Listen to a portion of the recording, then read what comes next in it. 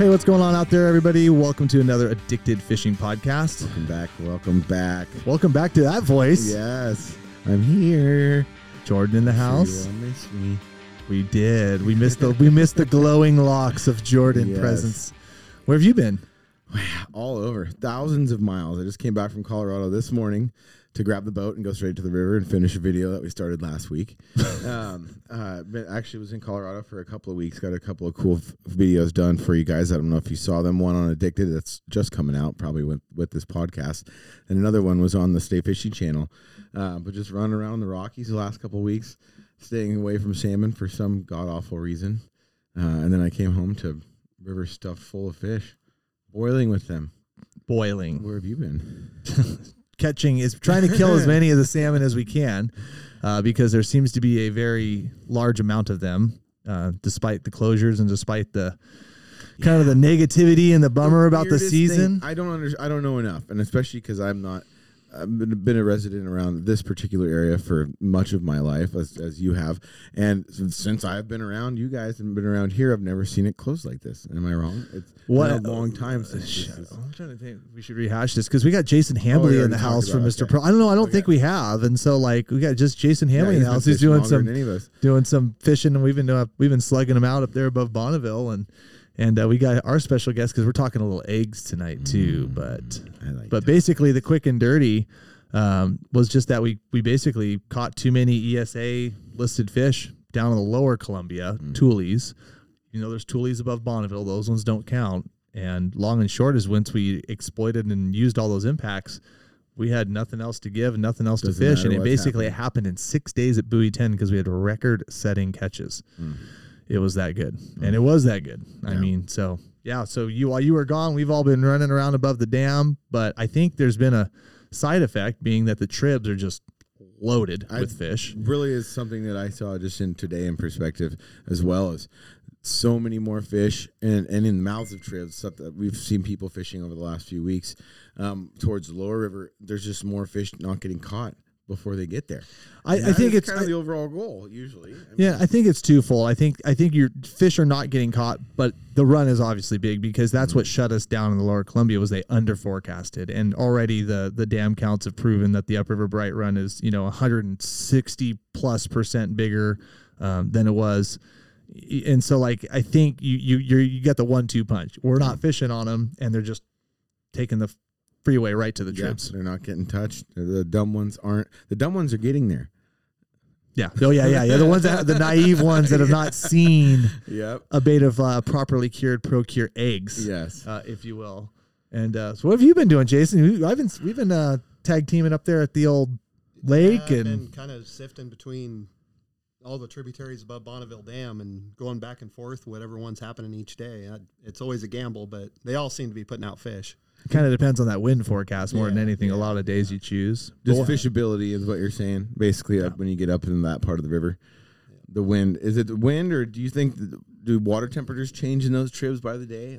Sure. You can see, like a Drano, for instance, you could be there one day and it'll be 65 degrees, and you go back the next day, it's 67. So who knows? It fluctuates. Yeah, and that could push fish out, push them up to the next one or down or whatever. I mean, and some days you'll have a bazillion fish, and they might get netted out that night before, and you go there the next morning, and there's no fish. So what he's talking about is there is a massive tribal fishery in that section of the river, which accounts for a lot of the fish being there to begin with. But a lot of the fish you get, it's amazing to see. This I was just thinking before you said that was how much the count goes down in between Bonneville and the Dallas Dam. Oh, it's incredible. Especially they're very efficient, and they can really clean house.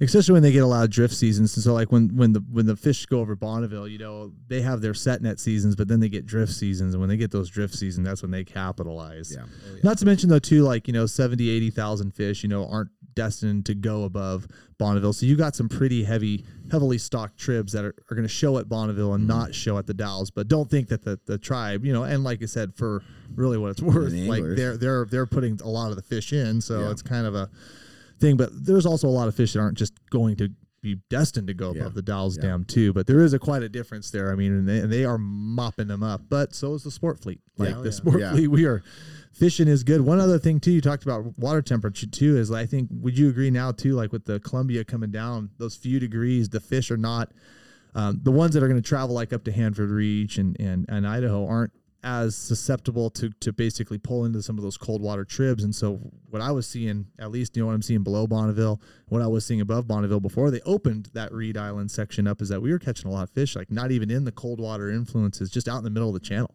Just like we'd be trolling just down, down and below Bonneville without a cold water tributary, just in the middle of the river, just fish moving, and you're cutting them. Yeah, it always later in the season you see that a lot at the Klickitat. Is early on in the morning or early on in the season, you'll see most of the fish being caught right at the mouth because of that cold water. And as the season progresses, as it gets later and later, you see they'll transition out into the middle more because of the water temperatures cooling. So being the egg guru that you are, and like I said, we had some pretty fun days sitting there hovering, fishing up there. Not that it's even anywhere close to over. Right. But what do you think is going to change now as those temperatures? I mean, are you changing a lot in your egg game right now? You want to give some of the viewers kind of. To be honest with you, I don't change the cure as much. It's just more where you're targeting them. You'll start to see some areas that are normally there's different fisheries up there that are better early season fisheries, and then some that are better as the season progresses. And you'll see more of the crowds kind of shift direction. Like early in the year, Deschutes is always a great fishery, and then as the season progresses, you'll see the crowd diminish there, and you'll see more of them at the Klickitat, and then there's also a big coho run in the Klickitat too that people are trying to get on. Do you guys see many of those right now? This time of the year? A few, but not like later. Okay. Yeah. Okay. They're kind of like the damn A runners down here. It's just like there's a lot of them. You see them jumping everywhere. And guys can pick on them, in some of the colder tribs. But the reality is like for how many there is, like we don't get them. Not compared to like if you had that many fish in late October. Yeah. Oh God, yeah. Little different story. They seem to be a little more bitier. Yeah, that's water temperature thing. You get those warm water temperatures, and those fish just get a little bit spooky. They don't. What are you going to change as this fishery kind of develops through October up there in the hover game with your eggs and whatnot? I mean, do you like transition from different scents? I mean, you say you leave the cure, but a lot of times as the water cools, I'll do something that's not so potent. As the water cools, I don't use as much garlic and just more anise type stuff and just krill, milder scents. Milder sense. Where's like bloody tuna anise and bloody tuna fit in? Yeah, that's a great one. That's more of the toned down later on. Yep.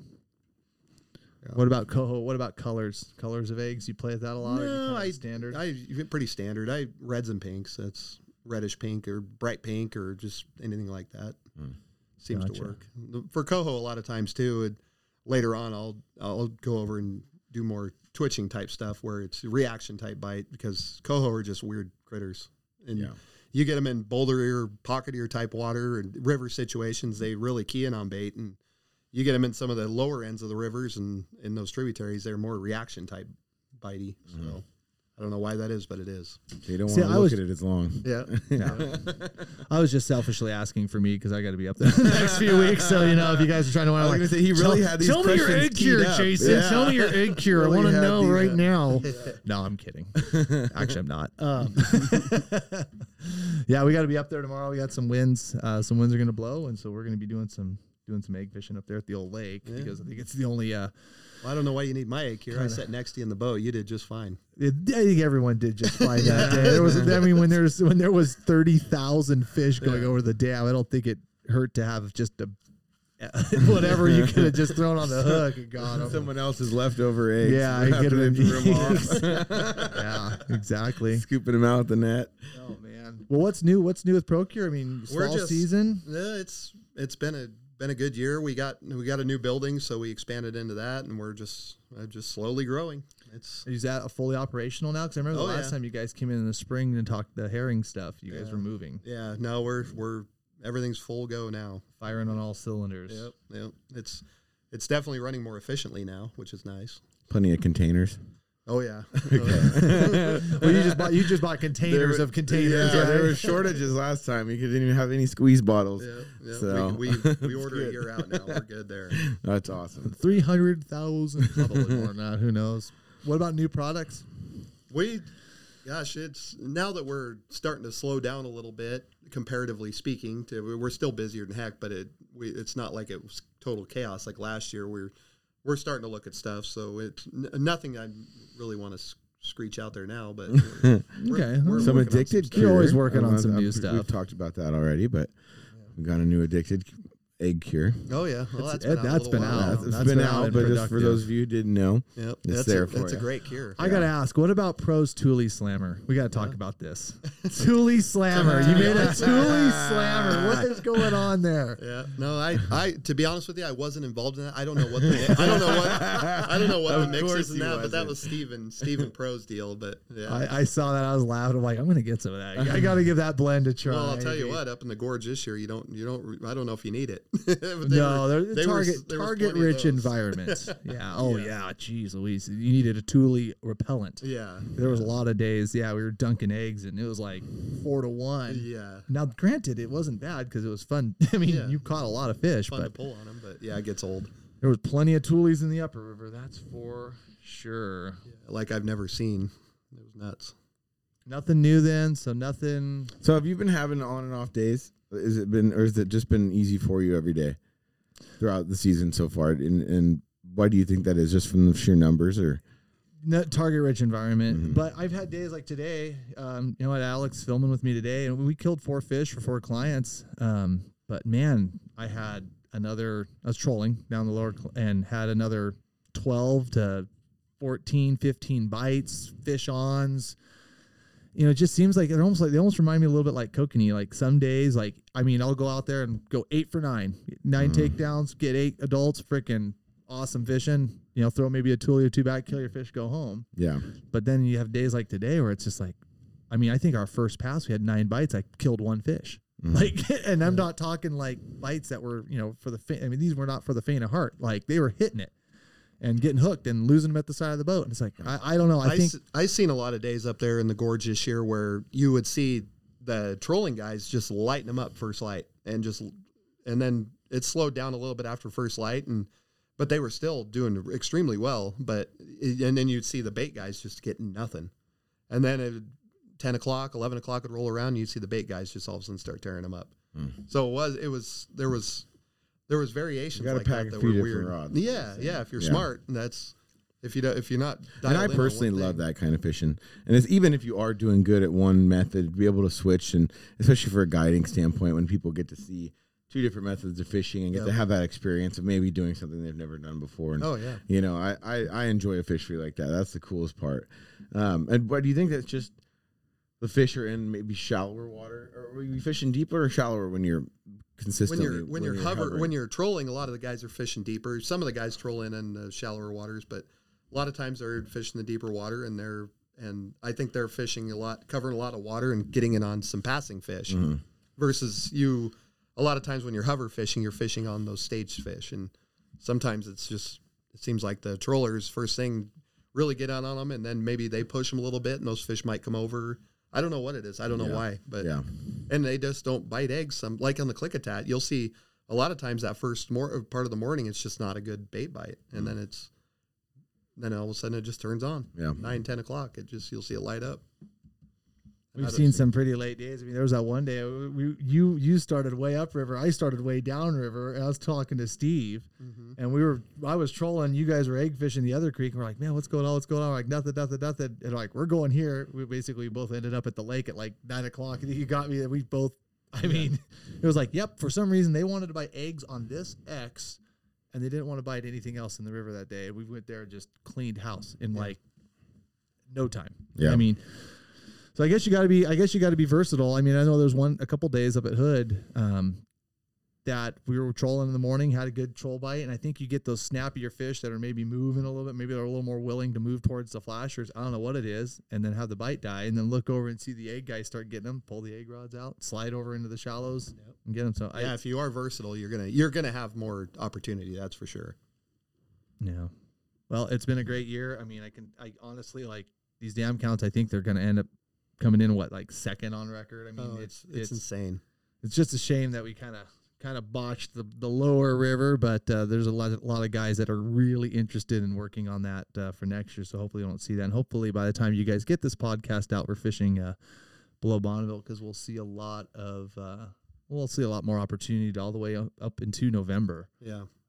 Is there much of a idea of October 1st is supposed to be the date, correct? That's under permanent regulations, but that doesn't mean that things could or couldn't change. And I know there was a concern that, they were talking about possibly, and this is like some real like inside baseball stuff, but they were talking about maybe opening up this week, but just on the account that we just have not had any rain at all to suck those last remaining ESA natural origin toolies into the tribs. They were really concerned about just popping it open this week, because if we get like, we're right now fishing on pins and needles. Like if we get like 2 bad tag recoveries, we're done. Like then we don't have any impacts to give, which right now they took 5% from the commercial guys to basically give to us.